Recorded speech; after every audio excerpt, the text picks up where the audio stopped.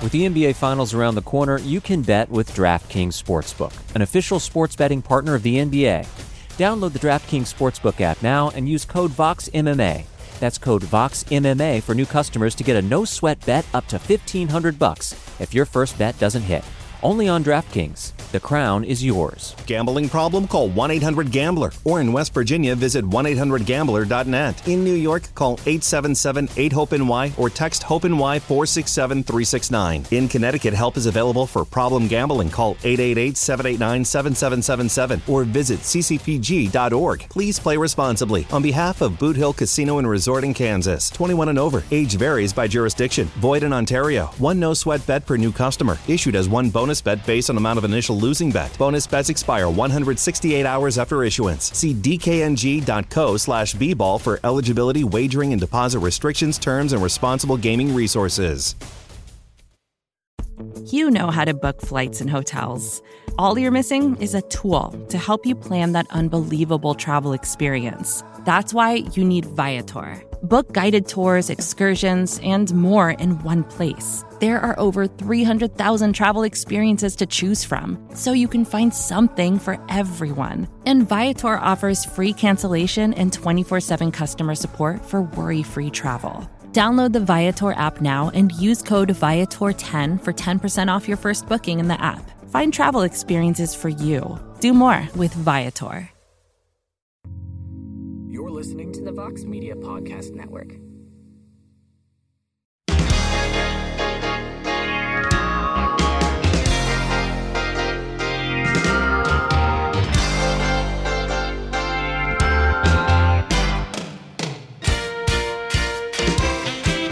All right, everybody. It is a heck of a morning, and it is Thursday, March 31st, 2022, and we are back. We made it to a second show. They did not cancel us after the pilot episode, and I am thrilled about that, but hope your morning is great. Hope the coffee is strong. The breakfast is filling and delicioso. So now you can just sit back, relax. You can participate, and let's talk some MMA in the morning. I am Mike Heck. First off, before we get into everything, thank you for listening. I know it could be early for a lot of you, and some people around the globe, it's the afternoon, so this works out swimmingly for you. But I also want to thank everybody for the incredible feedback from the debut episode on Tuesday. It was a lot of fun. The callers were fun. We had some great cameos from the MMA fighting staff as well, and had a great time. But it's going to be a busy show today. I will say this, for those who will be listening after the fact on the podcast network, you'll be getting a little bonus content. We'll have an interview with Bellator Grand Prix play-in fighter Danny Sabatello. He's going to be fighting on the April 22nd card, Bellator 278, I believe. He's going to be fighting Jornal Lugo. The winner of that fight will go on to the Grand Prix, and will face Leandro Ego for a chance to win the interim title at the end of it, $1 million. So you can check that out later on today for those that are going to be listening to the podcast. And for those listening live, that will be, podcast that's at the very end of the program. But at the very end of the live portion, we'll have some breaking news for fans of BTL. We have a grudge match that a lot of people will be excited about. That'll go down 3 p.m. Eastern live on the MMA Fighting YouTube page. So stay tuned. Before that, we'll have the free-for-all. We take the lock off the door, so to speak, and you guys and gals will have the chance to break down the door, ask questions about whatever you want about MMA. If you want to get a little crazy, you want to talk WrestleMania, we can talk whatever you want.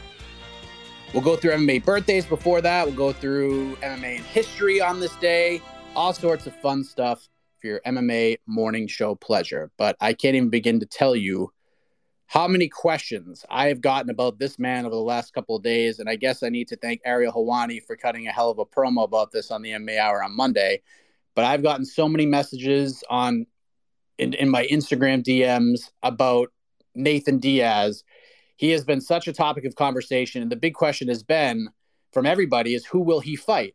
Like, who will Nate Diaz fight next? And obviously, there are a lot of questions that need to be answered. And if you listen to the MMA Hour on Monday, Ariel talked about the whole situation. He talked about Diaz getting offered the Khamzat Chimaev fight after Chimaev ran through Li Jingliang at UFC 267 in October, which was a terrible idea. And off topic, there are people out there that were suggesting that the UFC should have booked Khamzat Chimaev versus Nick Diaz. And there are actually outlets that reported that this fight was in the works, and I can tell you that is not the case at all. But a lot of people thought Khamzat versus Nick Diaz was the fight to make at some point last year. And this is before Diaz came back and fought Robbie Lawler. But I thought that was one of the worst ideas of all time. Guy's been out almost 7 years, and you want to throw him in the octagon with Khamzat Chimaev? That is just insane. And after watching the fight with Robbie Lawler, I guess in hindsight, I think that if you didn't agree with me back then, when I blasted that idea around a year ago, you're probably on my side now. But sort of back to his brother Nate, everyone involved knew that the fight between Khamzat Chimaev and Nate Diaz would never get made. UFC used that to extend the contract because Nate still has one fight left on his deal, and that's all the UFC has to do. Ariel explained it perfectly, but for those who missed that, all the UFC has to do is offer these fighters 3 fights a year. They have to offer them fights contractually, and the fighters can choose whether or not they want to take the fight. They could say yes, they could say no, and if they say no, they can add months to the current contract. So if you have one fight left in your deal, Francis Ngannou talked about this as well. That was the whole interim title situation with Derek Lewis and Cyril Gane. They extended his contract another 6 months. He fought Cyril Gane. That was like the whole contentiousness of the whole contract situation. He wants respect, so forth and so on. But I could go off about this whole thing, but Ariel kind of said it perfectly. But here's what I'll say. Here's what I'll reiterate upon what he said on Monday. Nate Diaz wants a fight. He wants to fight. The fight with Dustin Poirier has been on a platter for the UFC since December. A week or so, I don't even know if it was that long, after Dustin Poirier lost to Charles Oliveira at UFC 269, both guys were chirping back and forth. Both guys wanted to fight in January, February, March. Then it just became kind of whatever. Spring, summer, both guys wanted the damn fight. It was right there for you. And from a business sense, you have Nate for one more fight, potentially. He's a massive star. And the UFC is going to approach this as a kind of, we'll scratch your back, you scratch ours, we'll give you your fight, but let's re-sign, let's extend your contract, let's keep you around. And this simply is the big holdup here. This is why Nate's not fighting. The UFC can ice Diaz, they can shelf him as long as they offer him fights, but they also know that if he fights his last fight and they don't extend him or they don't re-sign him, he's probably going to leave. He might go elsewhere. He might not, but he might go elsewhere. Maybe they're concerned about him going to Bellator or the PFL. I wouldn't be all that concerned because there isn't much at either promotion for Nate, but he could also go to boxing and box Jake Paul. And people, for better or worse, would be very interested in seeing how that would play out. People would watch it. If you didn't watch, you'd be following along to see what happened. And the UFC knows that. The UFC was always fine with Ben Askren boxing Jake Paul or Tyron Woodley boxing Jake Paul because, with all due respect, they were done with those guys. They were able to make as much money as they could promoting fights for those two individuals. Those wells were completely dry.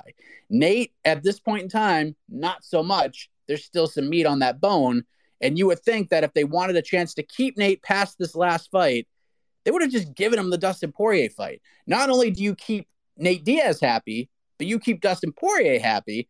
And if Nate is happy today, maybe he'll be happy tomorrow. Maybe he'll be happy the next day or the next month. We know Nate kind of changes course a lot, but if you make him happy now, maybe he'll be happy down the road. Maybe he'll be happy 6 weeks from now. He sees you might want to play ball a little bit. Then if you want the third fight with Conor this year, which that seems to be the direction the UFC wants to go, he might give you a more prompt response to that. You give me the Poirier fight, I'll bounce back and give you the McGregor fight. But all this tells me is that they're just going to try to keep Diaz shelved until McGregor gets the A-OK from the doctors, the A-OK from the UFC to book this trilogy fight. And the first call they'll make, more than likely, is to Nate Diaz once Conor is cleared. So we got Nate for one more fight. Let's do the trilogy fight in our octagon. And by the way, let me just say this. There's a big reason why the UFC wants to book that fight, and I don't blame the UFC for thinking this way. I don't know if this is the conversation they're having in the war room, but this is the way I see it. It's a completely backwards way of thought process and execution from the UFC's end. But the reason they are thinking this way and they want to get this fight done is because Nate has one fight left in his deal. Conor doesn't have a lot of meat left on his contractual bone either. So we could be living in a world where there's no Diaz and no Conor under UFC contract. And guess what those two guys are going to try to do? And they damn well should try to do it. they'll do the trilogy on their own, whether it's an MMA or boxing, or you want to do a Demetrius Johnson Rod Tank type of situation, or we do different rounds in different martial arts, whatever. They will set it up themselves. They will promote it themselves, and they will make 10 crap tons of money, and it's all theirs. And the UFC knows that. But the Diaz story is pretty fascinating right now. It's also a stout reminder that as much as we love the sport, there is some ugliness to it. There's pettiness because Nate Diaz is a star. People love him, and rightfully so. But the UFC will still make a floppity jillion dollars a year, whether or not Nate Diaz fights for the promotion or remains on the roster. They just signed Israel Adesanya to a big contract. Jorge Masvidal just got a big contract extension before the Colby Covington fight. And from all accounts, these are big money deals. And the UFC can keep these guys and make them happy, no doubt about it. All of these guys. But if you're not willing to do that with Nate or anybody else, either give him his fight that he's been asking for the last several months, or let the man go and let him live his life. I mean, that's it. There's many times as a combat sports fan, and you've probably heard this if you're listening to the show right now, where the UFC specifically is compared to the WWE, right? And one thing about the WWE is when they let guys go or things get weird behind the scenes, when talents want to get released, when talents go off and blast WWE behind the scenes or in interviews or on social media, sometimes WWE is petty. Oftentimes, they'll just cut bait with you. You don't want to be here? Don't be here. But then who knows? You cut bait with them, maybe 3-4 years down the road, maybe shorter. They find their way back. Look at Cody Rhodes right now. Cody Rhodes publicly was like, release me, WWE. Then he goes off and starts his own promotion, one of the founders of AEW. And guess what? By all accounts, he's coming back to WWE. So just because you let Nate Diaz explore other options today doesn't mean he wouldn't come back to the UFC down the road and that you couldn't do business together at some point. If you leave things with a delicious piece of cake under that tin pan you get at a fancy restaurant, you're going to be pretty over like if you opened up one of those tins and you saw a snack pack sized Jell-O that my 9-year-old would bring to school, he's not going to be happy about that. But if you open it up and it's a delicious piece of cake, he's going to remember the cake. It'll probably throw the Jell-O in the trash. So let's open up the lines here. 2 questions for you guys for this topic of the day, because this has become such a story and people want to know about it. 1, do you believe we will see Nathan Diaz compete inside the octagon this year at some point? And if you do, who will he fight? Will he resign? What do you think happens with this guy? Raise the hand, send the request. Let's bring in Yakyobek. I hope I got that one correct. You are the first voice of the day, if we can get you in here. The wheel is spinning. The wheels are turning. Hello, sir. Just make sure you're on mute. What's going on? Are you there? Oh, now I got you. Try again. We'll get you back in here. We lost you. We got Jed Meshew. Maybe going for an early morning jog, Jed Meshew? I'm about to, but I wasn't going to raise my hand. And then you just come out here absolutely slandering snack packs. I mean, what the hell is that about, Mike? Snack packs are delicious. And the pudding one, not the gelatin ones. Those are awful. I mean, a snack pack is a snack pack, Mike. That's not. Just saying, check yourself about your dessert problems. You could have done anything else. And then you're just coming at snack packs. These things ruled as a child. Yeah, they're good, but are they better than a nice homemade piece of chocolate cake? Absolutely not. I don't know. If I'm like a 9-year-old, I might take the snack pack.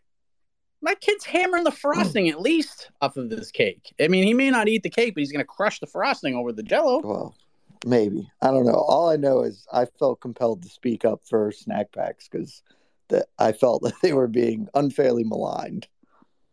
Well, I appreciate that, my friend. You have a heck of a morning, Mike Heck. You too, Jed Meshew. Always great to hear from you. Let's bring in the No Name MMA show.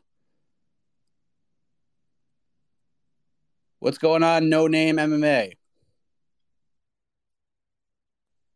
we're not going to be fooling anybody and telling anybody that Nate is going to be fighting anybody besides McGregor, right? There's no way that Dustin Poirier fight gets done.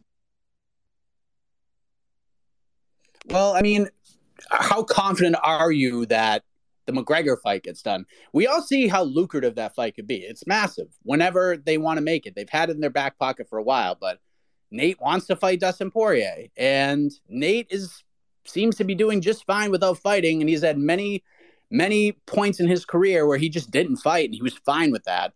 And you know how Nate is. He's a man of principle. So let's just say they shelve him, and then they call him, and they say, hey, you could fight Conor in October, November, December. And he says no. Now what are you going to do? Right. After being offered Khamzat Chimaev, and if he turns down another fight, is that fulfilling the... I mean, I don't know how much you know about the terms, but you know how they have... Ariel was talking about it, how they are supposed to be offered 3 fights. Does he just ride off into the sunset then if he just keeps on denying fights? No, that is the thing. For some cases, like Francis Ngannou, for example, because... And we don't know this for a fact. It just seems this is what everybody on his side is saying, is that he has a deal that's structured like that. I guess the newer deals aren't really structured like that, but some of the older deals where kind of the same thing. You can be offered fights. We can continue to extend the contract if you cannot make it to the fight or you turn it down for whatever reason. But with Francis, he has a deadline. Chris Cyborg's dealing with the deadline as well for Bellator. She has 1 fight left in her deal. She's fighting. But if for some reason they couldn't offer a fight come July, the contract is expired. It's done, and she can go off and do whatever she wants. Same sort of thing here with Francis. January 1st, from all accounts, he becomes a free agent whether he fights or not. So I don't think Nate's deal is structured quite. I mean, maybe it is. I have no idea. But from all accounts, the UFC is contractually obligated to offer these fighters 3 fights a year. And if for some reason they say no, they can extend the deal and keep these guys for another 6 months if they want. Nate's in an interesting spot right now because, like I said, he's a man of principle. And if he doesn't want to fight somebody, he's not going to fight him. And that's why I didn't understand the Dustin thing. Just let him fight freaking Dustin. Dustin wants to fight him.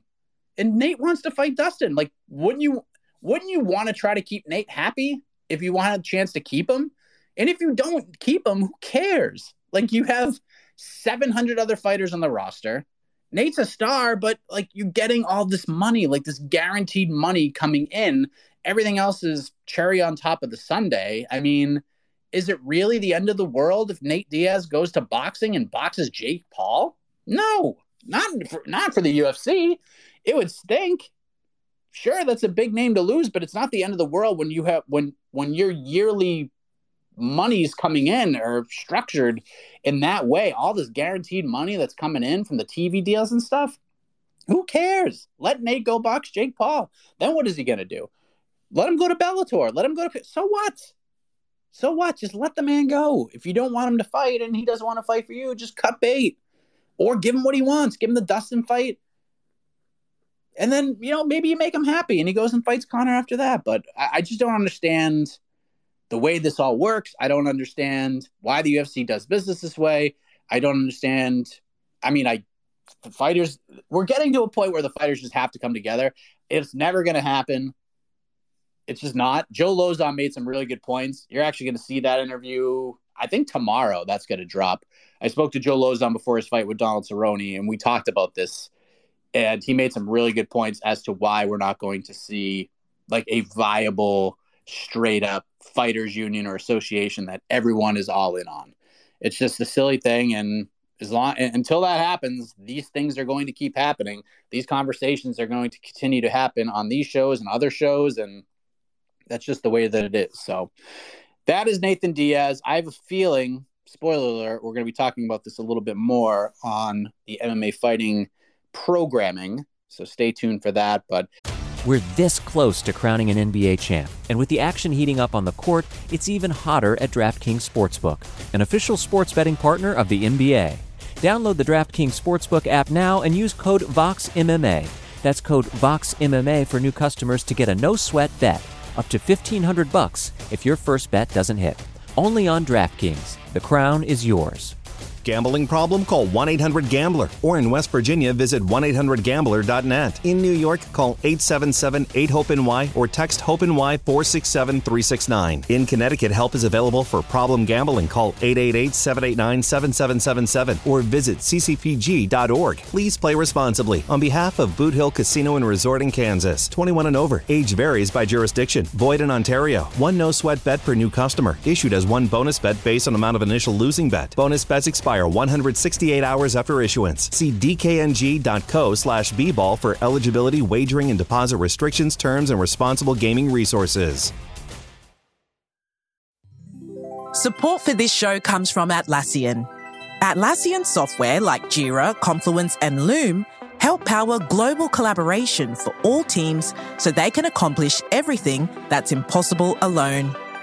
Because individually we're great, but together, we're so much better. That's why millions of teams around the world, including 75% of the Fortune 500, trust Atlassian software for everything from space exploration and green energy to delivering pizzas and podcasts. Whether you're a team of 2, 200, or 2 million, or whether your team is around the corner or on another continent altogether, Atlassian software is built to help keep you all on the same page from start to finish. That way, every one of your teams, from engineering and IT to marketing, HR, and legal, can stay connected and move together as one towards shared company-wide goals. Learn how to unleash the potential of your team at Atlassian.com. That's ATLASSIAN.com. Atlassian. Let's get to birthdays before we open things up for the free-for-all. Longtime UFC veteran Rich Clemente. Remember Rich Clemente? 45 years of age. Mike Kyle, another UFC vet. He's also fought for WEC and Strikeforce, PFL, etc. He is 41. Marlos Kunin, 40 years old. MMA pioneer for the women's side. Rising fighter Ayaka Hamasaki is also 40 years old. Terrion Ware, former UFC fighter, is 35. And Danny Sabatello, who's going to be on the podcast version of the show, 28 years old today. Happy birthday. Felipe Calhares is fighting Chase Hooper May 21st. He is 27. I also want to shout out birthdays from yesterday because apparently there was like 700 birthdays yesterday, but let me just run off a few. Gerard Gordeau, who competed and won the first fight in UFC history at UFC 1, is 67 years old. So if you're new to the sport and you haven't watched that fight, pretty vicious. Big kick to the face. Tooth goes flying out. That was courtesy of Gerard Gordeau. So go back and watch that if you want some violence in your life on this Thursday morning. Others celebrating yesterday. This is a massive list. To name a few: Bibiano Fernandez, Melvin Gillard, Pam Sorensen, Dan Lozon, Denise Keelholtz, Shauna Dobson, Bellator fighter Nick Brown, LFA champ Jamie Lynn Horth Wessels, Johnny Walker, Chaos Williams, Miles Johns, an eclectic bunch. Happy birthday to you all. Another weird day on the historical side because not a ton of fights happened in history on March 31st, but the UFC did have one March 31st event, and it was in 2010. UFC Fight Night Florian versus Domi took place in Charlotte, North Carolina. Florian won via submission in the main event over Takanori Gomi. Roy Nelson knocked out Stefan Struve in the co-main event. Only March 31st event ever for the UFC. And Bellator also had one event on March 31st. That was 5 years ago, 2017, in Chicago. Main event, King Mo versus Rampage Jackson. King Mo gets the victory via unanimous decision. And interestingly enough, the featured prelim fight for Bellator 175 was a welterweight matchup between Justin Patterson, who lost a unanimous decision, to Joaquin Buckley. How about that? A lot has changed over the last 5 years for Numanza. Joaquin Buckley, who just got a big win in his last fight, and he had the Dust Commander, Commander Dale Brown, in his corner. So 5 years ago, he's fighting on the Bellator prelims, and now Guy sitting there, one of the top knockouts in the history of the sport. Got the Dust Commander in his corner, so a lot has really changed. So, all right, it is 8:21 for those listening live right now. We're about to knock the lock off the door. We're going to let you guys bust through. We're going to open it up to whatever you guys want. This is the free-for-all. This is where we have all the fun. You guys want to talk about anything MMA related, WrestleMania, whatever. Raise your hands. We'll bring you on in, and we'll address as many of these as we can. Let's bring in Hayden Stark. Hayden, how are you? Just make sure you're on mute. Hayden, are you there? Oh, we lost him. Man, we're batting like 500 today with the callers. That's not good. We can do better than that. So whatever you guys want to talk about. I can reveal the BTL matchup if you want. We'll do that later on. Oh, boy. Tristan Gordet, what's up? Hey, what's going on, Mike? How you doing, man? I'm doing all right. My question is, so I guess like last week, we started talking about Jack Shore, how Jack Shore was underrated. And you felt like he should have been fighting a ranked guy 2 fights ago. And I'm like, okay. But I'm thinking to myself, like, is he better than Kyler Phillips? Is he better than Saeed Nurmagomedov? Is he better than Umar? I have to see him fight one of those guys before I start giving him a ranked fighter. I mean, I understand where you're coming from with Jack Shore. He's got 5 wins. Guy has some pretty good wins on his record. I don't know if he's better than those guys. I mean, and that's the thing too. I feel like I don't know where you have these guys ranked as far as your favorite guys, because I remember you would tell Montel, you're really high on Montel Jackson. In the flyweight division, you're really high on Jeff Molina. You said Muhammad Malayev, that you think he's going to beat possibly. It sounded like this guy's going to beat everybody in that flyweight division. So, like, I just need to know where you got these guys ranked at some point where you got to be thinking about, like, hold on, can he beat these guys? Referring to Jack Shore. Thank you, Tristan. Yeah, Jack Shore's an interesting one because he's really good. He's one of those UK guys. And I understand the sort of trepidation with some of these guys that come over from Cage Warriors and come over from that scene, because they come over with a lot of fanfare and a lot of hype and great records. And more oftentimes than not, they don't really come through on the big stage. But Jack Shore has so far. He's gotten some big wins, and I think Timur Valiev was sort of the litmus test matchup for him, right? What is he going to do against a guy like Timur Valiev, who's probably a fringe top 15 guy, probably 18, 19, maybe top 20, somewhere around there. And that fight was awesome. And Timur has a chin on him. Holy moly. And Jack Shore went out there and got the job done. So that's a great win. This division is just so crazy right now. 135 is so deep and so loaded that, like, you have your top guys, but then if you look from maybe 12 to 40, you can mix and match a lot of these guys. And all of them have really good, like, look at Chris Gutierrez right now. Chris Gutierrez coming off that crazy knockout win, the spinning back fist against Danaa Bakary. Danaa Bakary was a very underrated guy. Chris Gutierrez is unbeaten his last 7 fights. He's a super underrated guy. So that just says more about this division. And there's just so many great fights. But breaking into the top 15 is going to be really tough, man. It's going to be really difficult to do. And a lot of the guys that are in the top 15 that have worked so hard to get there, they're going to want to try to fight guys ahead of them. And it's going to be really difficult right now, because when you get these unranked tough guys like Saeed, like Jack Shore, like Gutierrez, the risk reward factor just isn't really there. It's not high on the reward factor, but this division, especially in that point, I'm ready to see some movement, but it's going to be really tough to get there. I got to make this happen right now. Is this for real? Rage and Al in the house? What's going on? Yo, mute. Hey, Al. Here. What's up? How are you? What's going on? What a surprise. Yeah, I woke up and I saw you guys were on. I like this in the morning. This is good. The morning radio show, the MMA radio show. It hasn't been done. Why not, Al? We deserved it. All the other sports have it. Why can't MMA have it? Why not you, my man? I love it.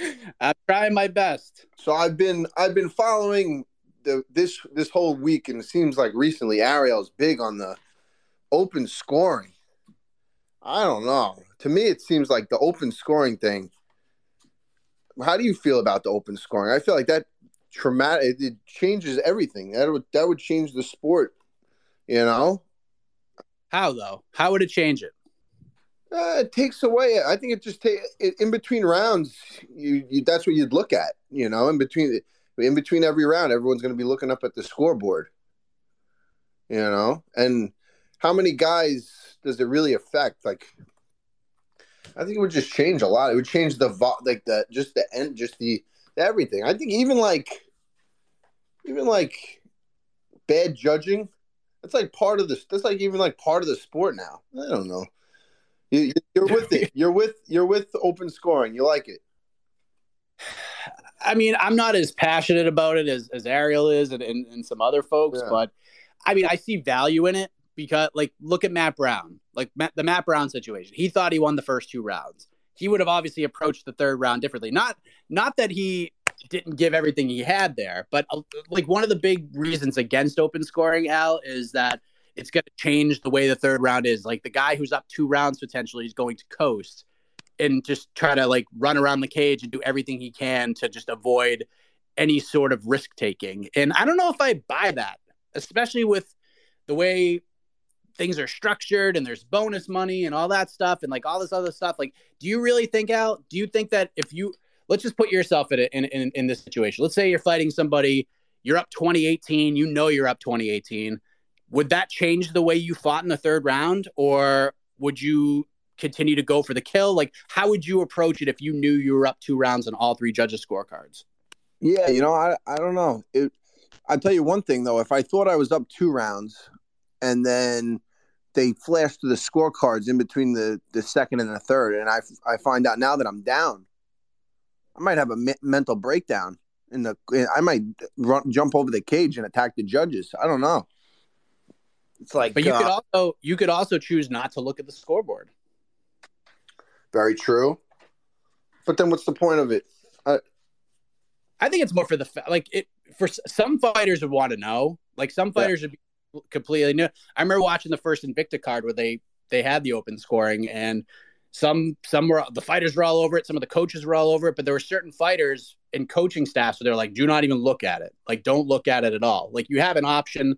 They can flash it on the board, and if you want to look, and it's hard not to, you can. But if you choose not to and just ignore the noise, like, you could do that too. So it's weird. We got to figure out a way to do it. But I think what I just want to see, Al, is I just want to see it attempted.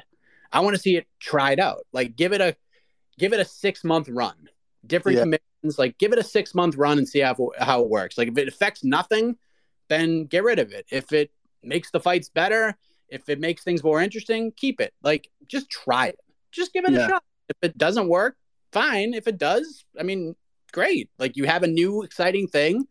And if it doesn't work at all, like it changes nothing. Like we just go right back to the way things were, right? Yeah, I guess that's a good point. But I just have a feeling that it sounds all good in theory, but then when you add something like that in, it just changes. It's just going to change the experience. I don't know. I can understand why in certain situations it would have been useful, but in 99% of fighting and MMA, and especially in the UFC, I think we're in that aspect. We just need better judging. We need to figure out the judging. Having the fighters know that there's a bad judge. It's I'd rather have good judging in, and then we don't need to let the fighters know that they're down. And that's the beauty of fighting sports, is that you don't know. The fighters got to go out there without really knowing if they're winning, if they're losing. You know, it could be close. You might have to finish them this round. Where in the open scoring, it would, all right, you have to finish them this round. You know, it's like, oh, you might have to. There's a little bit of mystery in there. I don't know. I think I'm an old school guy. I like the old school way. It's been this way forever.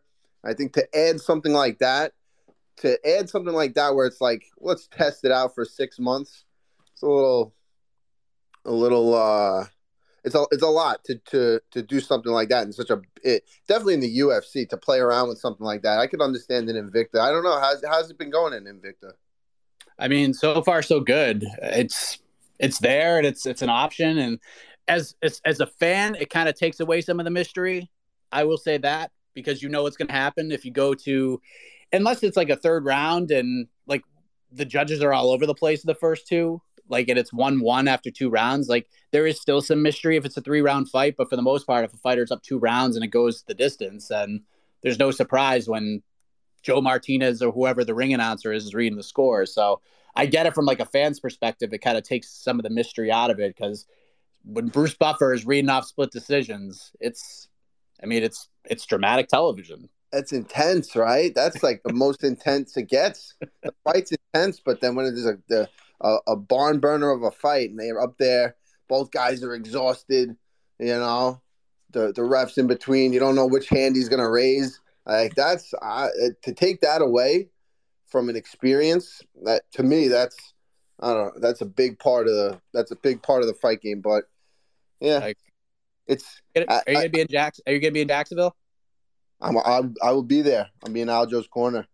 I will be there as well. Maybe we can have a little chat down there. Absolutely, 100%. That would be amazing. Al, your insight is impeccable. I appreciate you very much. I appreciate you, my man. Keep it up. Keep up the good work. The MMA fighting morning show. Let's do it. I'm in. Let's do it. Let's make it happen. On location, Jacksonville, Florida. Heck, in Ayacuinta. We can put your name first, whatever you want. No, you're the man. Let's do it. Thank you, Al. All right, take care. The magic of morning radio, my friends. How about that? Raging Al coming in talking open scoring. Good stuff. Might as well make an announcement here, because we got somebody joining us on the line right now, Mr. New York Rick, who is he's had an interesting week. Weighed in on the Will Smith, Chris Rock controversy. His take has not been treated very well, if you will. I mean, Eric has been known to be on those scenes, but now we have to add another thing that associates him with the MMA Hour, the Ronda Rousey take, and now we got to throw this take on there.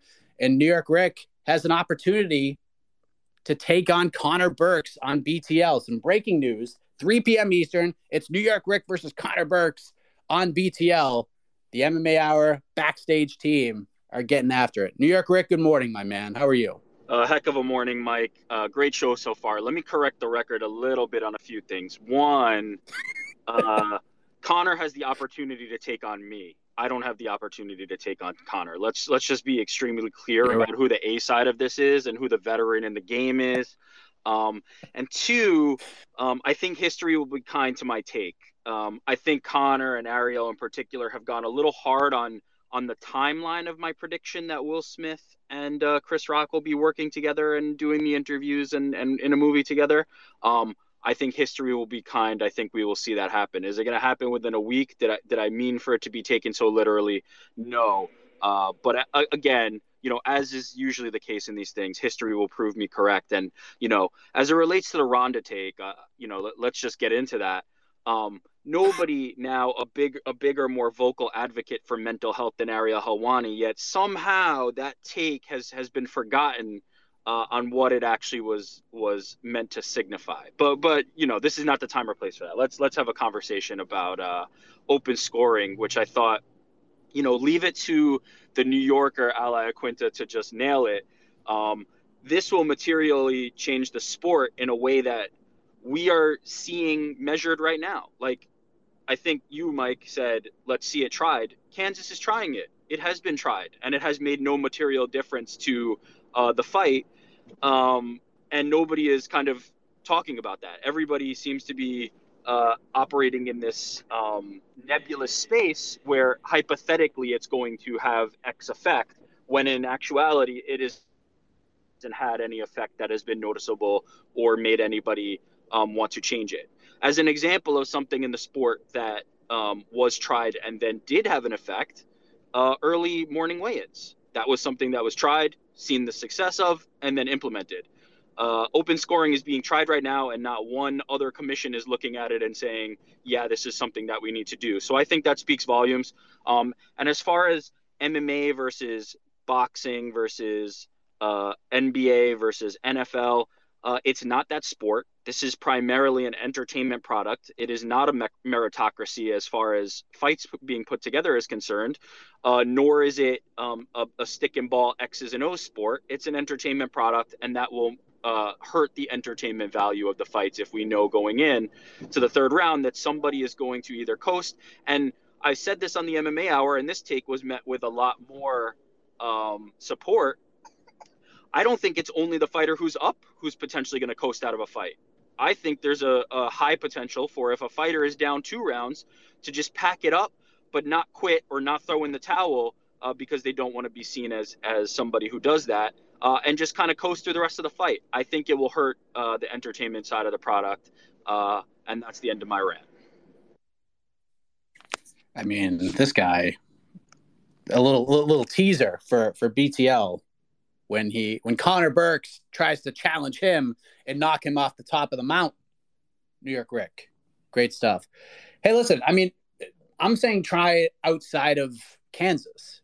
And I know other commissions are looking at it and they don't think it makes much of a difference and they think things are the way they are. But I'm not saying like UFC 273, like let's just do open scoring and just introduce it for Jan Sterling or Volkanovski, Korean Zombie or anything like that. Throw it on the Contender Series. Like, do it on the Contender Series. That'd be a nice little spot to try it. People care about the Contender Series, but it's not like we're not getting a million pay-per-view buys on the Contender Series. Like, try something. Just try it, Vegas. Just try it. And if it does nothing, then it does nothing. But, I mean, on the Contender Series, you would think that if it's going to improve or if it's going to entice the fighters to give it their best effort, especially knowing they're down 2 rounds and there's a freaking UFC contract on the line, maybe they'll step it up a little bit, but maybe try it there and see how it works. I know just seeing it in Invicta, I know like some of the smaller regional shows have tried doing it too, but I haven't really heard much in terms of results. But like I said, to the great Raging Ally Quinta, it's a conversation, but it's not something that like we have to have open scoring or we don't have to have open scoring. I'd like to see it tried like on a bigger scale, but if it doesn't happen, it's okay. We got to get Big effing Brass in here. He's been waiting patiently. Let's see if we can get him on. Big effing Brass. Are you there? Hello. Good morning. Oh, no. All right, try again. KRL, you are next. KRL, how are you? Just get on mute. Hey, Mike, how's it going? Good. How are you? Good. I just woke up, and I woke up and turned my phone on and joined Twitter Spaces. Had a single sip of coffee. But regarding this whole open scoring thing, I do think that most of the people, or a lot of the arguments that come in from certain fighters, pertain to the fact that in a lot of cases, like Matt Brown, wait a sec. Matt Brown was like positive that he won. So the judging issue, I think, is really important too. I was pretty confident that he did not win. And I think that there's a type of frustration that occurs with that. How do you think that fighters' understanding of the judging criteria factors into this conversation? I mean, there's so many holes in the judging, KRL. It's unbelievable. The judging sucks right now. There are some good judges, but I mean, here's the thing, and I've said this many times. Who the hell wants to be a judge right now? There's like no money in it, and you never get praised for a good scorecard, but you get dumped on for a crappy scorecard. Poor Derek Cleary. I mean, I have just destroyed that man over the last like couple of weeks since the UFC London card. That 30-27 scorecard for Corey McKenna was awful. Was so bad. But you never get praised for, oh, that was a great 29-28. And you get paid like a couple cups of Dunkin' Donut coffee, maybe a dozen munchkins, and a couple $100. Like, no one wants to be a judge. And why would you be? There's no incentive. Like little kids, when they go off to school for career day, are not getting up in front of their classmates and saying, I want to be an MMA judge. No one's saying that. because there's no incentive to be an MMA judge. It's got to be the most miserable job ever. But I could see like fighters doing it. I can see fighters doing it because it's just they love the sport that much. And there are people out there that are passionate enough about the sport that could be good judges. But right now, we don't have that. There are some fighters who do judge on the regional scene. They do. But for the most part, like, these are people who work for the commission and they're like, okay, this MMA thing, I'll judge that. Or they're boxing judges and they don't know how to score MMA. They don't know the new criteria, or at least they don't have it down. But I'd like to see, we're seeing former MMA fighters, seeing like Frank Trigg, we've seen Chris Lieben, seen some other fighters going over to the referee side of things. I'd like to see some more fighters come over to the judging side of things because it would make things more interesting. They care, they're passionate about it, they know what they're talking about. These are the kinds of things that need to change, but just passionate fan, maybe even like a passionate fan, like find a way to make it interesting and find a way to inspire better judging by becoming a judge yourself. But I understand why you wouldn't, because there's no incentive in it. There's no money and no one gives a shit. It's so brutal. But I would like to see I like to see more fighters just do it because they love the sport and they love just watching the fights. And then maybe they can sort of control the narrative a little more. But it sucks to be a judge, and I would never want to do it. Let's get Ahid in here. He's been probably waiting the longest. And then I see another very special guest who wants to jump in here, and we'll get to him in a moment. Ahid, how are you? Hey, Mike. Hey, everyone. How are you? Good. How are you? Not too bad. So, okay, open scoring. So this is a topic that Ariel talks about a lot. I was on Ariel's Green Room show a couple of times. He's brought this up. And then, like, I'm opposed to it. Like, one of the reasons is because of what Al said about it takes away sort of the naturalness of like it being a fight and it turning it into a bit more of a game.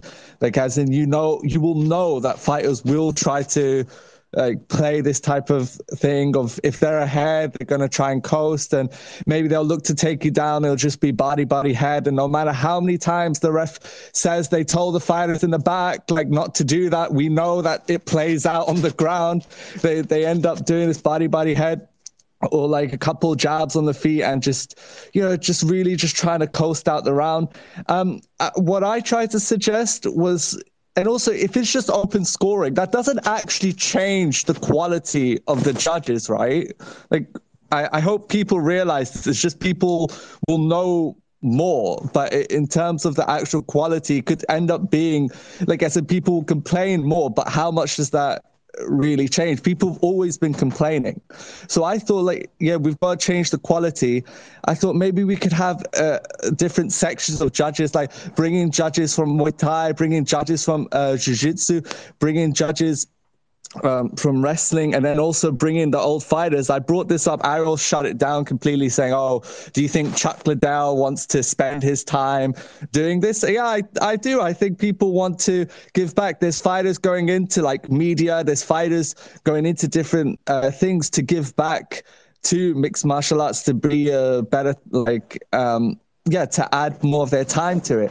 So I do think we should have those different sections, because right now it's just boxing. They don't really understand fully, like as in full combat, so bring in these different people. For example, like one person I'd love to see judge apart from his own fighters is Coach Duke Rufus. He loves, like, from the striking point, he loves and talks about it so passionately. But obviously don't let him like coaches on, like, judges on fighters. But the point is like bring in people like that, as in just to really, from different specialities. We could do it that way. That's my 2 cents. Thank you, Ahid. Good stuff right there. Yeah, one interesting point that you brought up was now we know how the judges look at each and every round. Like, poor Derek Cleary would have got destroyed at UFC London. Like, each and every round, we would have just absolutely annihilated him on social media. So I can understand why judges don't want open scoring. Their job is hard enough, and now you have to deal with it more. At least you get to wait until the fight's over before a judge gets crushed on social media. But now you get to crush him every round. Yeah, that's tough. I get what you're saying. And now we bring in the co-host, the co-matchmaker from On to the Next One, my best friend and yours, A.K. Lee. Good morning. I made it. I'm so excited. My best friend. What a great show you're having. And this is the second episode, right? This is number two. Yeah. Fantastic. What a way to wake up. And I just mentioned this to our dear New York Rick. What a way to wake up with people calling out this open scoring agenda that is being pushed by the elitist Ariel Helwani in the MMA Hour. I'm so glad. I'm sorry I haven't heard the entire show. I don't want to repeat everything that New York Rick said and some of our very, very intelligent listeners have said. But I do hear that a lot of people are having a moderate, level-headed approach to the open scoring discussion and not suggesting that implementing it will create some utopia for MMA. Is that correct what I'm hearing so far? It's no one's really supported it here. It all started with Raging Ally Quinta. He brought it to the table, and it has been the open scoring conversation for the last 25 minutes, and no one really seems to be on Ariel's side here. Well, let me say, obviously, I think the opinions of Ally Quinta and Matt Brown are so valuable. I mean, they are, like I said, they are legit. They are actual fighters. They have and very experienced fighters who have seen it all, who have been on both sides of decisions, with close calls that went their way, close calls that didn't go their way. So I think, like, as far as fighters go, Ally Quinta, Matt Brown, two guys you definitely want to listen to, whether I agree. Sorry, and Al, I assume, was for open scoring. No, he was not. Oh, okay. But he was like, maybe we could try it, but he didn't. No, he's not into it. Well, definitely, he's not. Definitely. Ariel's on an island by himself. It seems, at least according to Heck of a Morning listeners. So I will say I'm a little more moderate than New York Rick is. I do agree. It's certainly worth trying. I'm just always pushing back against the discussion that it is like, it is such a has to be done thing. And I know you mentioned that, Mike. You said let's try Contender Series. I just think it's an awesome idea. I think it's great. They've been doing it in Invicta and in Kansas and some other smaller cards. So I agree it's worth trying. But I just want people to have their expectations sort of, kept to a certain level as far as what effect it might have. It might be great. I'm not saying it can't be, but there's this strong side of people who are for, like, it seems everyone who's for open scoring, they're like crypto bros. It's like you have to make it a lifestyle. You can't just like kind of think it's a good idea. You have to be all in. And that's like, no idea is like that in MMA. Everything is like okay idea, but you have to be you have to have some self-control here. I'm talking about this now. I will push back on some of the things you mentioned. Can I do that on your morning show? I mean, how dare you? But go ahead. I don't like to start the morning off with conflict. I'm glad we're all mostly in agreement that open scoring needs more scrutiny, but I don't like the idea necessarily of fighters becoming judges. I think Matt Brown said this too on the MMA Hour that they could be too biased. He said he's not a fan. They could be too. Now everyone's gonna have biases. Fighters, depending where you get them from, depending on their level of experience. I'm sure there's someone there who could be more impartial, but I feel like people would want to push sort of more well-known names in there, and I just don't know any well-known names that wouldn't have ties to so many fighters and camps and regions and things like that. So it's not the worst idea. I do like them being referees. Judges might be a bit difficult to parse. Fighters, I don't think this is something you mentioned, but fighters, yeah, a lot of people touch on this. Not knowing their criteria is just, I don't know how they can make an argument for open scoring when so many of them clearly say like they don't understand the criteria. Again, all the respect to Matt Brown. I thought Brian Barberena won that fight. If you're Matt Brown, of course you thought you won. You're in there. You're the one doing the work. He's not, you can't say he's wrong. Just as an outsider, I thought Barberena, I did not find that to be a robbery. And I do agree some with New York Rick that like knowing the score at the end might mess with the fighter's head in a different way, whether they're up or down. Because again, especially if you don't know the criteria and you thought you were up 2 rounds and you find out you're down 2, I don't know what that's going to do to you. I don't know if it's going to make you more effective. It might just totally screw you up. But there's really no way to know. And the last thing I'll say is I actually disagree with judging, Mike. I actually think judging is better than ever. And this is something Eric McGraken, a great lawyer out in Vancouver, tweeted on yesterday. That actually judging is actually really good, which is what makes those bad scorecards stand out so much. When we see the occasional, like, I don't even want to name names because I actually think, like I said, judging is not terrible. We don't give enough credit, I think, for how well the judges have done with some really close fights over the last year, 18 months. So, yes, there's still terrible, terrible, terrible cards that should be mentioned. Those judges should be named and shamed. But I think people would be surprised if they sort of reviewed all these kind of close fights that have happened recently Judges actually kind of do an okay job. So they could be way better. Absolutely, they could be better. I don't think it's in this dire state. I actually think judging is okay. Needs improvement, but is okay. I've had very few chances to do Robbie reviews lately. Let me put it that way. So there we go. That's my long piece. I apologize for all the listeners for having to put up with that. The best friend. You are right. I will say, like the Arizona Commission, those judges, the Benson Henderson Islam Mamedov fight, they nailed it. Benson Henderson won that fight. Just saw it this past Saturday. Kai Kara France against Askar Askarov. Judges got it right. Kai Kara France won that fight. He deserved to win, and all of them got it right. So well done. And you're right, AK. You are right. The judging, those who judge correctly are getting better, but those who don't judge correctly are getting worse. So that's the way I look at it. But yeah, that you make a great point that, some of the judging has improved, and it sticks out when it's really, really terrible. All right, we're going to take a few more. We had a couple people waiting, so we'll get through them, and then we'll call it a morning. Mixed martial car accidents? What's up? Are you there? Make sure you unmute. Good morning. Oh no, you're muted again. What happened? Come back. All right. How about Wally? Let's get Wally in here. Good morning, Wally. All right, there you go. I think I'm unmuted. Hello, how are you? I'm good. How are you? Good. I wanted to get your thoughts on a fighter that not many people talk about, or at least I don't hear him talk about, Javid Basharat. I think, his 2 fights that I've seen, looks pretty dynamic. Do you think he has a title run in him? I like Javid Basharat quite a bit. He is a very good prospect. I liked his performance on the Contender Series, especially everything he had to go through on the build to that Contender Series, the weigh-ins and everything that happened, some of the awful sort of racist things that were said about him during that face-off. And then he goes out and finishes the guy and gets a UFC contract. So the guy's good, man. He's 12-0. He's undefeated for a reason. He's got a great personality. He seems like a really nice guy, a guy that you could sort of build around in terms, like, for those who look at the sport in a negative light. Javid Basharat is one of those guys where you're like, okay, this is an intelligent, very talented guy who speaks well and can fight his ass off and is must-watch television. So the Oren Callan win on the Contender Series, the big submission win, that was great. Trevin Jones is a very tough matchup for a lot of fighters, and to fight Trevin Jones in your UFC debut and perform the way that he did, tremendous stuff. Title run, I think it's a little too early to say because, again, we're looking at a division that Chris Gutierrez and Jack Shore and some of these other guys are not ranked in right now.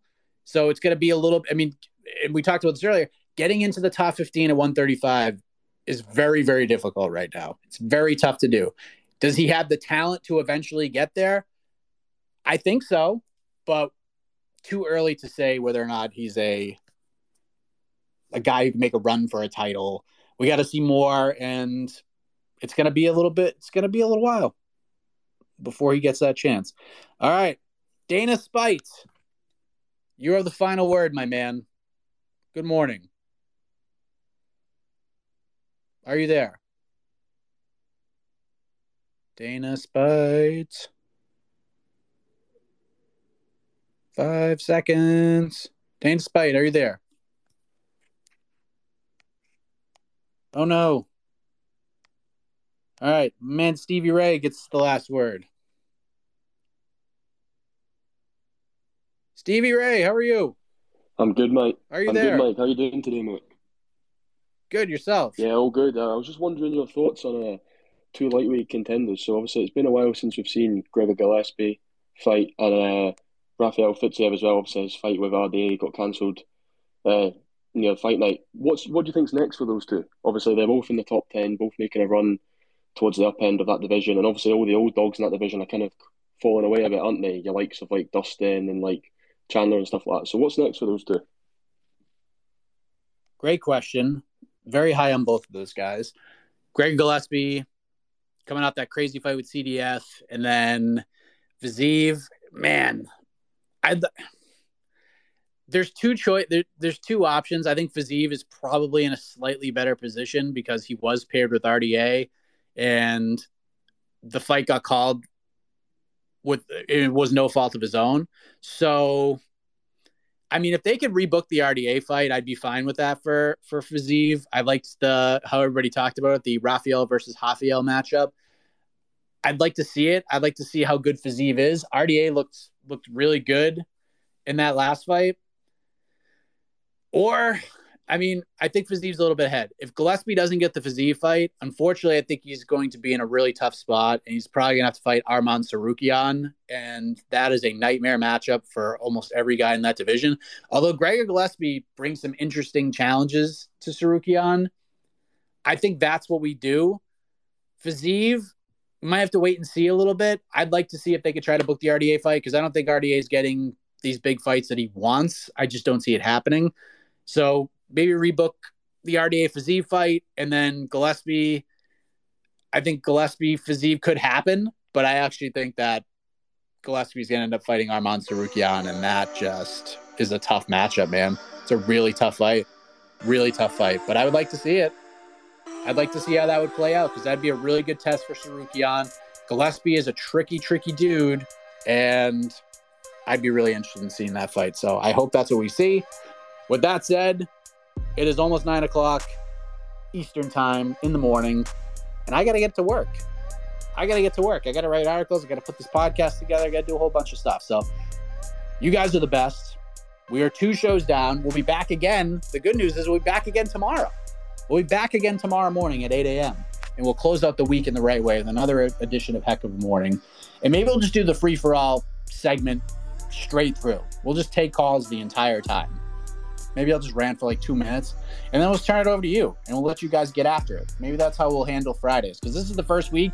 We're still trying to get the pieces together and figure out how we're going to handle all this, but what a great show. We had some very special guests. We heard from Jed, New York Rick, AK. We heard from Ally Quinta, who started this open scoring conversation, and what a show it has been. So I appreciate you guys very much. For those listening on the podcast network, you're going to get an interview with Danny Sabatello as he prepares to earn his spot in the Bellator Bantamweight Grand Prix. And then BTL, if you missed it, it's going down for all you MMA Hour fans. New York Rick taking on GC, Connor Burks, 3 p.m. Eastern, MMA Fighting YouTube channel. Watch it live, or you can listen after the fact on the MMA Fighting Podcasting Network. So thank you all very much. I am Mike Heck. Have a heck of a morning. We'll see you tomorrow.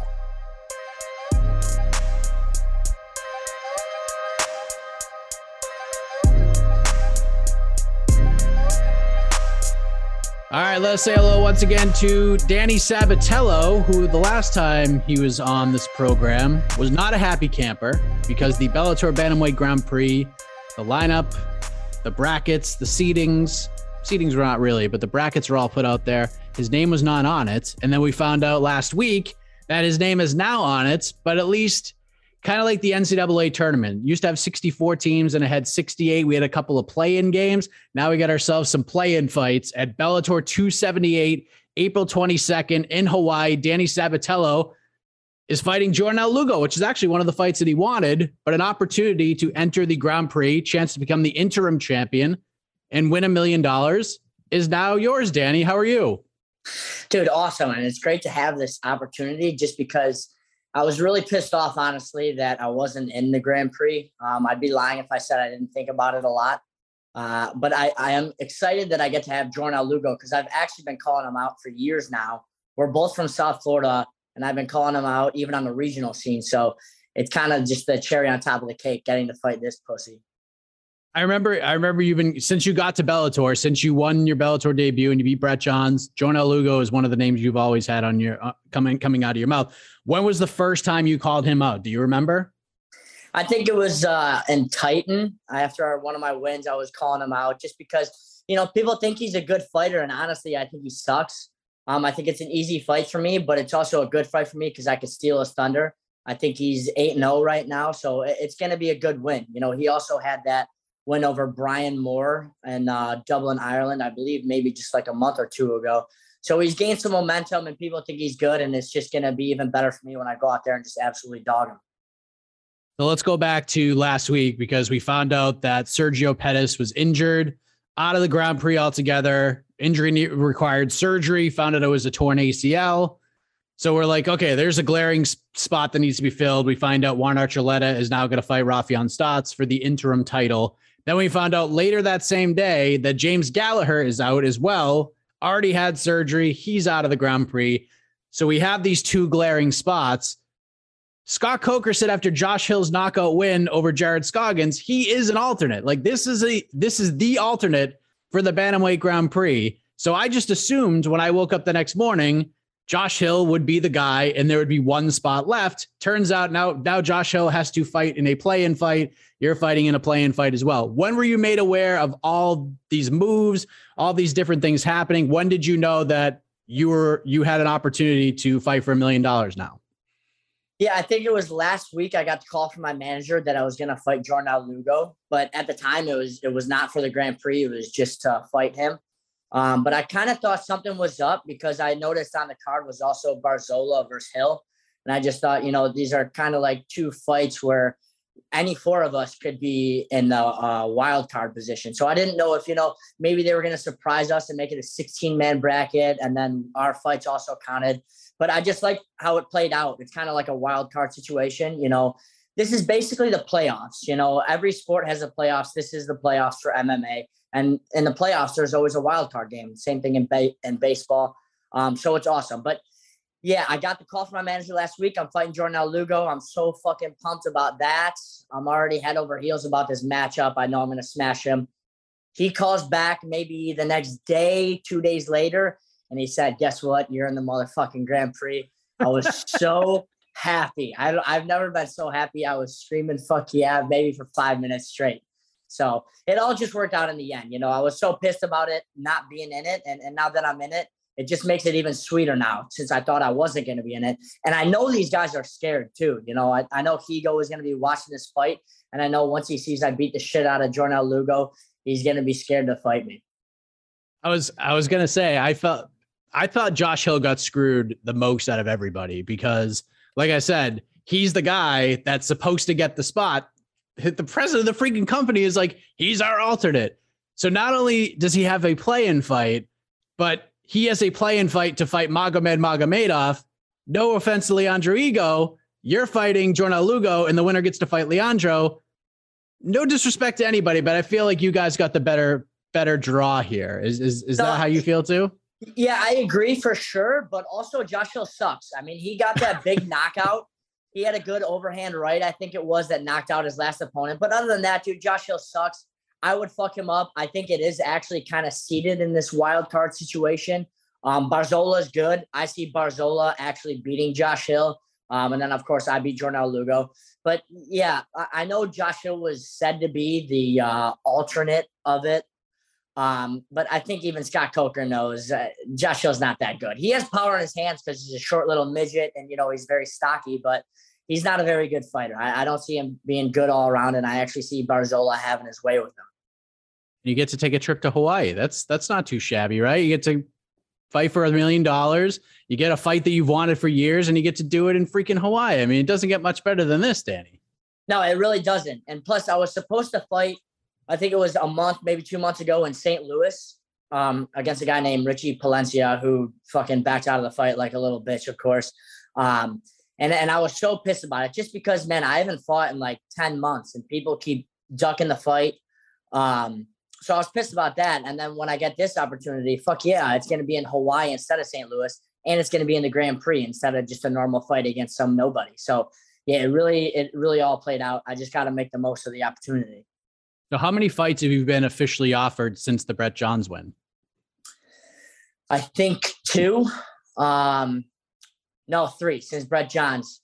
Because I had the one where I was going to fight and then I got Corona. I think that's that was right. The Johnny Campbell fight. Johnny Campbell. Yeah. I was there. And then like the day before weigh-ins, I got Corona and they axed it, which, I mean, man, I was so fucking pissed about that. That sucked. especially because I know you can have corona and not have symptoms, but I had no symptoms. So I just kind of wanted to retest and they wouldn't let me. But anyways, that's in the past. And then I think 2 more times. But you know what? It all worked out in the end. Like I keep saying it, and it's just, it really is a dream come true. I'm glad it played out this way. And I love where I'm at in the bracket. Again, I love Jornal Lugo. I love that matchup. He sucks. I think I dog him against Higo. I think he only has jiu-jitsu. So I think I kind of expose him that he's not really an all-around fighter. And then I just go from there. I've spoken to you before your last couple of fights, even before the Johnny Campbell fight, even after the Johnny Campbell fight and the corona and everything.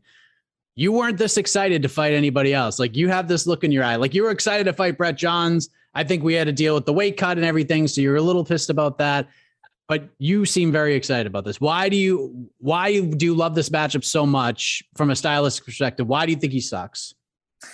Yeah, he seemed just more of a point fighter. I saw his last fight, and then I think the last one before that was Keith Lee, where he rear naked choked the guy. But against Brian Moore, I just feel like he was southpaw starting off the fight, kind of tapped him, jabbed him. Doesn't really have much power in his hands. The fight didn't really go to the ground because neither of them have good grappling. So I know his ground game sucks. I know he's going to try to keep the fight mainly on the feet, but I think his stand-up game sucks. I know he switches stances also. I think he's going to try to do that with me. I think he's going to try to be tricky, but it's just not going to happen. I think sooner or later he's going to get to a point in the fight where he realizes he needs a finish. You know, he's got to knock me out. He's not going to submit me on the ground. My ground's too good. He's got to knock me out, and he's going to get desperate. And sometimes when you get desperate, you get tired because you're just throwing everything behind it. And that's when you don't knock the guys out. And then I think I just expose him. I mean, I played this fight out maybe 500 times already in my head, and I dominate him every single time. You know, I'm very excited because, you know, this is a fight that I think it's going to have people saying, okay, you know what? That fight against Brett Johns when he dominated him, that wasn't a fluke, because look what he's doing against an 8-0 guy that has a little bit of thunder, that's also in this Grand Prix tournament. And I think it's just going to be great for my career. I felt from the get-go that you're the dark horse of this tournament without even being in it. And a lot of people thought I was crazy for that, but maybe it's just because they're not all that familiar with you yet. I mean, it's just one of those things where we have a lot of new fans, a lot of new promotions. Maybe they weren't around to see your Contender Series fight when you're 30-24 and 30-23 fighters, not getting a contract. Here you are at Bellator. You spoil the debut of Brett Johns. And maybe a lot of people feel like, you know, maybe this isn't the most aesthetically pleasing style, but you've said it a million times. If you don't like it, get up and do something about it. And a lot of your past opponents haven't been able to do that. So do you feel like, is dark horse the right term here? Or do you feel like you're above that at this point? No, I do think I'm a dark horse just because people don't know my name. I think the people that do know my name don't consider me a dark horse. I bet a lot of people are going to be betting on me for this matchup and really throughout the tournament. But just because I don't have, 1 million followers on Instagram, I would consider myself a dark horse simply just because my name's not out there enough. But I will say my last fight wasn't aesthetically pleasing, but people got to keep in mind, I took that fight on about 5 days notice. So I think I do have high expectations from people. I read the stuff online, and when they're complaining about me not finishing a guy of Brett Johns' caliber on 5 days notice, that just shows people have pretty high expectations for me. So thank you. That guy was, I think he only lost to Pedro Munoz and Aljamain Sterling. And if people are expecting me to finish a guy like that on 5 days notice, I'll take it. Maybe I'm not a dark horse. Maybe I'm a favorite in this tournament. Who knows if those are the expectations. But I mean, to me, it doesn't really matter. People can think what they want. It doesn't fucking matter. If you like me, I like you. If you don't like me, go fuck yourself. It doesn't matter to me. It's all fun to me either way. But yeah, I'm just pumped. And my fights going forward, now that I do have a full training camp, I mean, I'm just going to absolutely dog Jornal Lugo, and it's going to be very exciting. You're still at ATT, right? Yeah, absolutely. And how's the vibe over there right now? Because I know a lot has happened. Obviously, there's always big fights coming up, but over the last month or so, everything that happened with Masvidal and Colby and things that happened after Masvidal and Colby fought at UFC 272, how would you describe the vibe at ATT right now? Yeah, it's not as chaotic as you think. I think the management and the coaches do a good job of making everyone feel welcome and just kind of making it about themselves. But, it's hard to ignore the fact that when you go on Instagram, you see Masvidal beating the shit out of Colby and Colby being a bitch and pressing charges against him. And then Amanda Nunes leaving, and then maybe Peter Yan coming back to American Top Team. There's a lot going on, but I think the coaches do a good job of kind of distracting us from that, having us take a deep breath, realize, what? Yes, these are our teammates, but these are our own careers, and we have to worry about ourselves. So from the outsider's perspective, I bet you'd think, if you stepped in the gym, there'd just be like so much fucking going on. But, speaking for myself specifically, I'm just focused on this fight. I even have another teammate in this tournament, Kyoji Horiguchi, that is on the other side.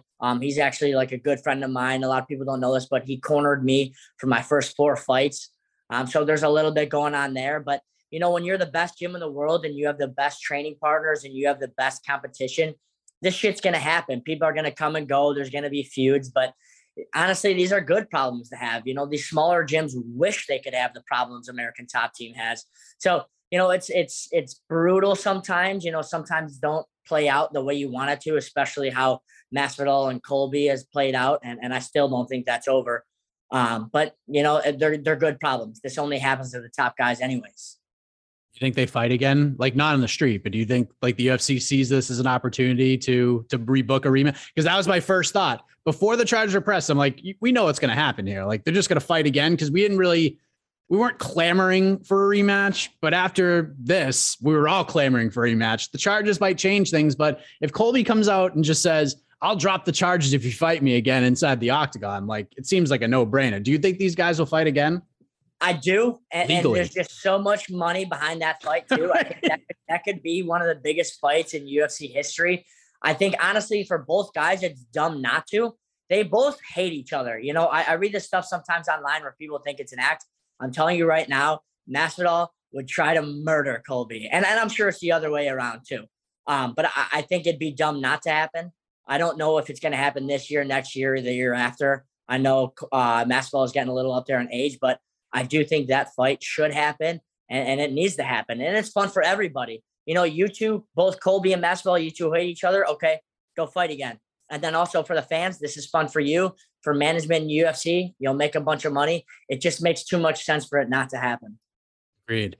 Have you and Kyoji discussed the ramifications of this or what could happen? I'm sure, it's one fight at a time, but the way you think, Danny, you have to be thinking that you're going to be that lone name on the left side of the bracket, right? And you probably would favor Kyoji to be the lone man on the right side of the bracket. So have you guys discussed what might happen if that is the case?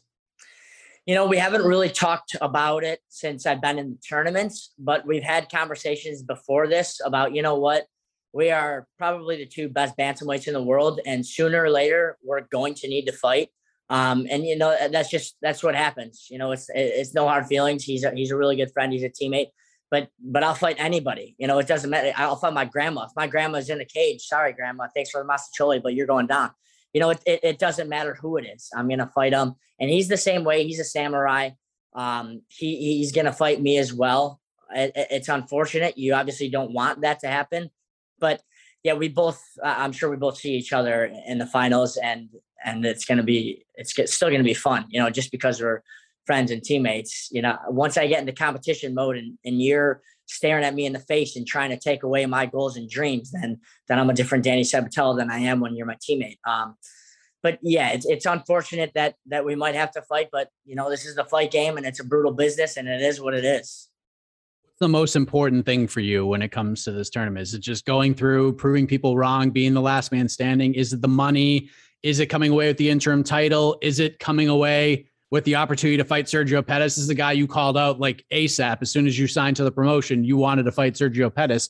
What's like the most important thing? Is it the money? Is it the interim title? Is it the chance to fight Sergio in a main event? What sort of stands out in terms of goals for this Grand Prix? Yeah, to me, it's just getting that belt. My eyes are just focused on being the Bellator bantamweight champion of the world. And right now, I think the bantamweight and Bellator is the best of any promotion. So that speaks in itself. And, the money, I'm not going to lie, the money is great. Of course, I'd rather have $1 million than not have $1 million. But, there's a ton of people that have $1 million out there. There's only one Bellator bantamweight champion in the world. So that's what I'm seeking after. I don't care what anybody says about, interim belts or whatever. This is for the belts. Just because Sergio Pettis couldn't make it to the battlefield doesn't mean that this is for the interim belt. The winner of this tournament, it's going to be me, but if it's not, is the champion. That's that. I don't care what anybody says. There's too much depth in this tournament for someone to be shorthanded a belt, but of course, when you win the tournament, Sergio is going to be first in line. So, to me, it's win this belt, and then obviously we'll go from there. I'll fight Sergio after that, and I'll absolutely beat the shit out of him. I only call him out because I think that's an easy fight for me. Stylistically, very easy fight for me, and he has the belt. Of course, I'm going to call out the champ because I want to be champ. Right now he is the champ and he sucks, and I would absolutely beat the shit out of him. It's unfortunate that I can't prove it, but eventually I will once I do have that belt and once I am champion of this Grand Prix tournament. We are looking forward to that. Last thing, what's the message for Jornal Lugo, for the rest of your side of the bracket, for the other side of the bracket, for all the bantamweights that are in this Grand Prix? What is the message to everybody? You're going to be getting the best Danny Sabatello, and you are all fucked. Well said. We will leave it at that. Danny, congratulations on getting your opportunity. I know you've wanted this since this tournament was discussed and announced, and now you're in. You have a chance to play some spoiler here. So congratulations on that. All the best to you the rest of this camp. We'll see you the end of next month in Hawaii for your chance to fight for that $1 million later on this year. Awesome. Thanks for having me on, Mike. You're listening to the Vox Media Podcast Network. With the NBA Finals around the corner, you can bet with DraftKings Sportsbook, an official sports betting partner of the NBA. Download the DraftKings Sportsbook app now and use code VOXMMA. That's code VOXMMA for new customers to get a no-sweat bet up to $1,500 if your first bet doesn't hit. Only on DraftKings. The crown is yours. Gambling problem? Call 1-800-GAMBLER. Or in West Virginia, visit 1-800-GAMBLER.net. In New York, call 877-8-HOPE-NY or text HOPE-NY 467-369. In Connecticut, help is available for problem gambling. Call 888-789-7777 or visit ccpg.org. Please play responsibly. On behalf of Boot Hill Casino and Resort in Kansas, 21 and over. Age varies by jurisdiction. Void in Ontario. One no-sweat bet per new customer. Issued as one bonus bet based on amount of initial losing bet. Bonus bets expire 168 hours after issuance. See dkng.co/bball for eligibility, wagering, and deposit restrictions, terms, and responsible gaming resources. Support for this show comes from HubSpot. More to-dos, less time, and an infinite number of tools to keep track of. Doing business has never felt harder. But you don't need a miracle to hit your goals. You just need HubSpot. Because their all-in-one customer platform can make growing your business infinitely easier. Imagine this: high-quality leads, fast closing deals, wildly happy customers, and more benchmark-breaking quarters. It's not a miracle. It's HubSpot. Visit HubSpot.com to get started today.